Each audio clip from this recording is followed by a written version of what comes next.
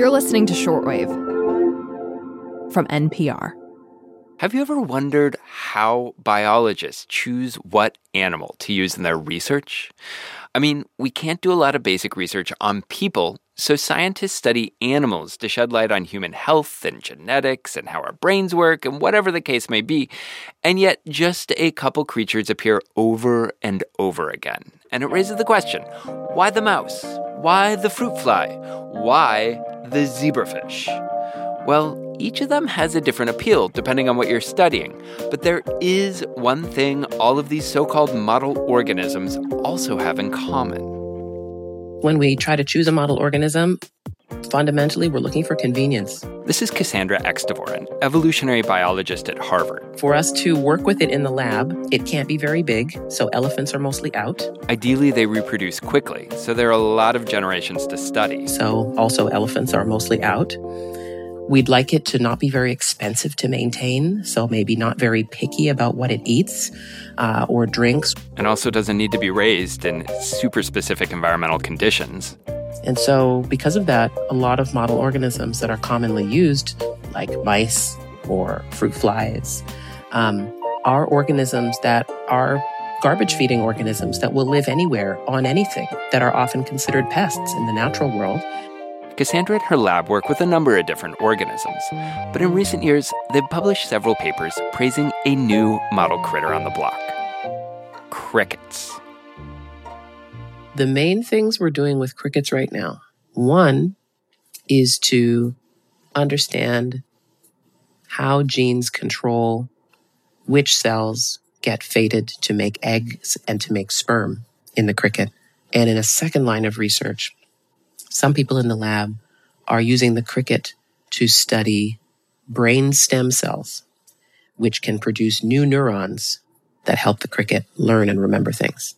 And before we get into what makes them a good model organism, I'm just curious what you think of them as creatures. I mean, are there things that you love about crickets? Are there things that, you find ridiculous, surprising, delightful? To be honest, my opinion about crickets is sort of neutral to slightly grossed out. I find them a little bit disgusting, and it's mainly because they remind me of cockroaches, which I find very disgusting. And so I don't have any special fondness for the crickets, but I appreciate that they've taught us a lot about some really interesting biology. Spending day in and day out with something that makes you squirm, that's dedication to the job. Mm-hmm. So leave the mouse to its maze. Today on the show, we are going to consider the cricket and all of the amazing things it can teach us. I'm Aaron Scott, and you're listening to Shortwave, the daily science podcast from NPR.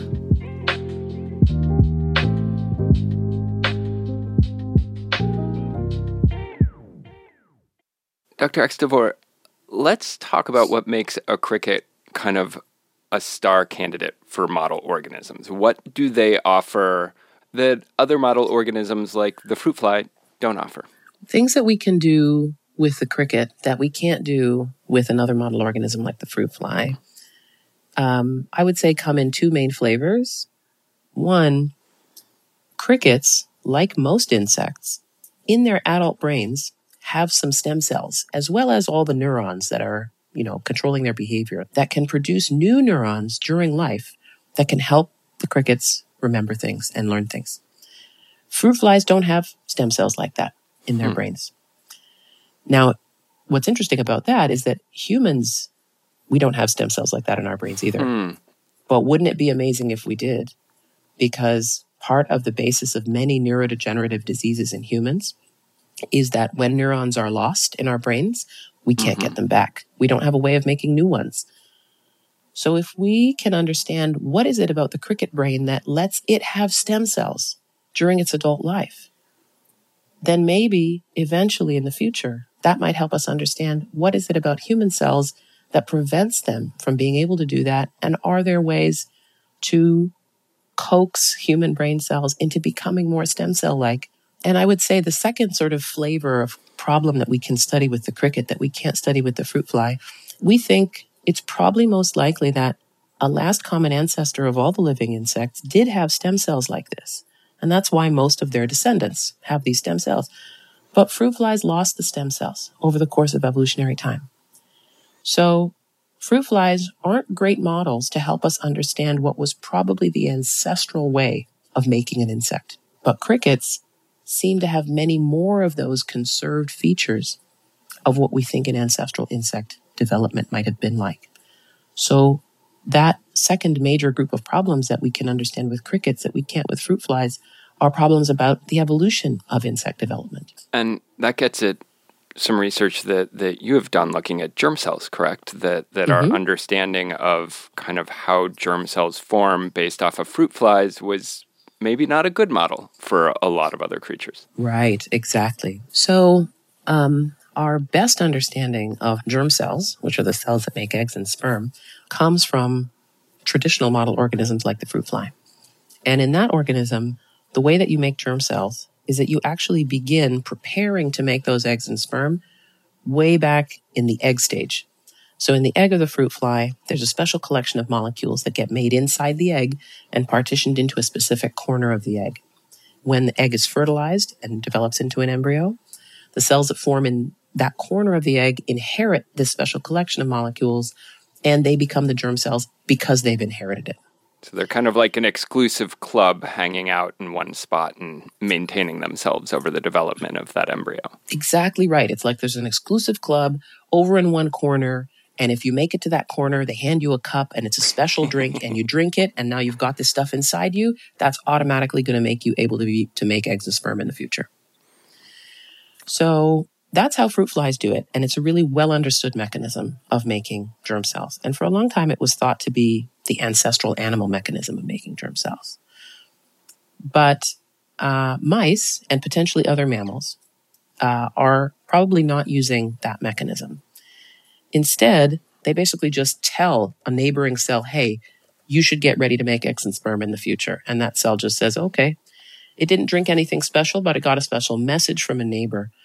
So what was interesting about the work that we did in the cricket about germ cells was we looked for evidence that a special group of embryonic cells were going to that corner and collecting this special drink. We didn't see any evidence of that.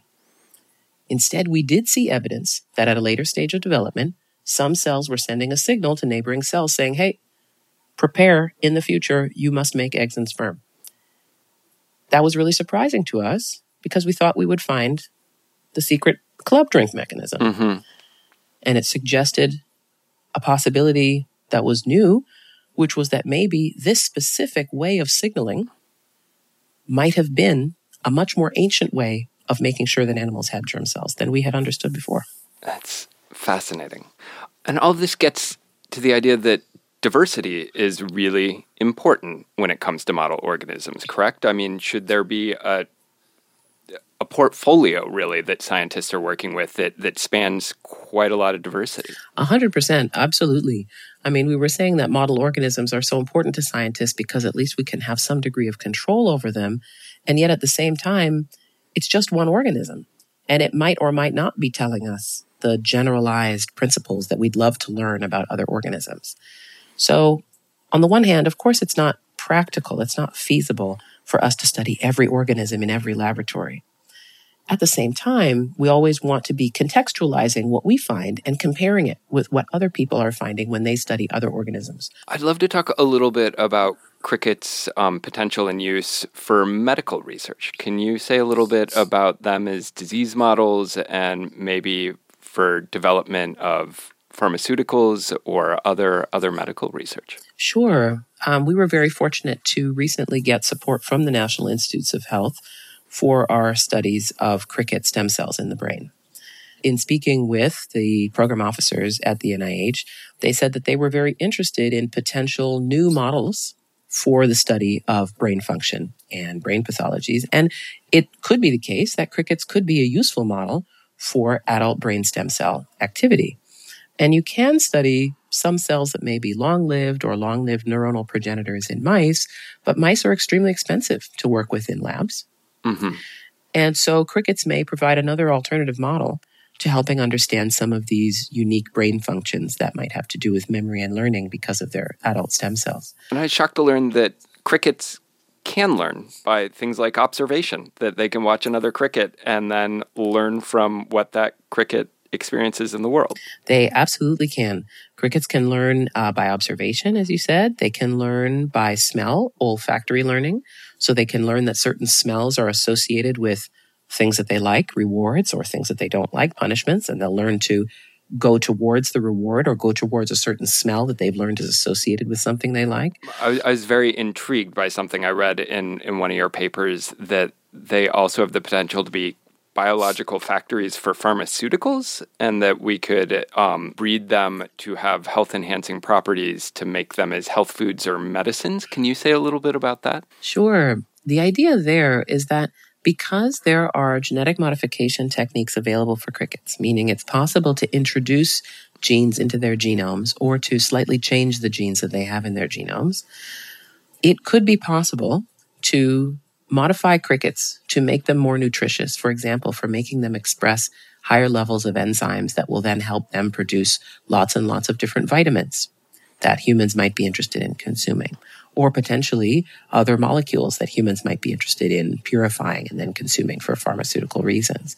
Since you were a postdoc and you first started working with crickets, have you seen the focus on them really grow? Like, do you feel like there is momentum behind this, or do you feel like you all are kind of, a little boat out at sea screaming against the horizon? Well, not quite that dramatic. There are definitely more labs working with crickets now than there were when I started. This laboratory in Japan of Dr. Sumihari Noji was really one of the first labs to establish these functional gene analysis techniques in the cricket. But, since I was a postdoc, I've learned of, another 4 or 5 or 6 labs doing the sort of functional genetic analysis that we're interested in with crickets. Crickets in general have actually been a model for learning and behavior for many, many decades. And because they have very interesting learning abilities, they have very interesting behaviors, and you're able to train them to do different sorts of activities. And it's also possible, my colleagues in the fields of neuroethology and neuroscience have worked out ways to visualize and record the activities of the neurons of the cricket while they are doing these interesting behaviors. And so even beyond developmental genetics, which is my field, many other fields of biology have been using crickets for a long time. So I think they're here to stay. I love it. Dr. Cassandra Extevor, it has been a delight to talk crickets with you. I didn't realize what wonderful little creatures they are. Thank you so much. It's been great to talk about them with you. And you're welcome to come by the lab anytime and see some.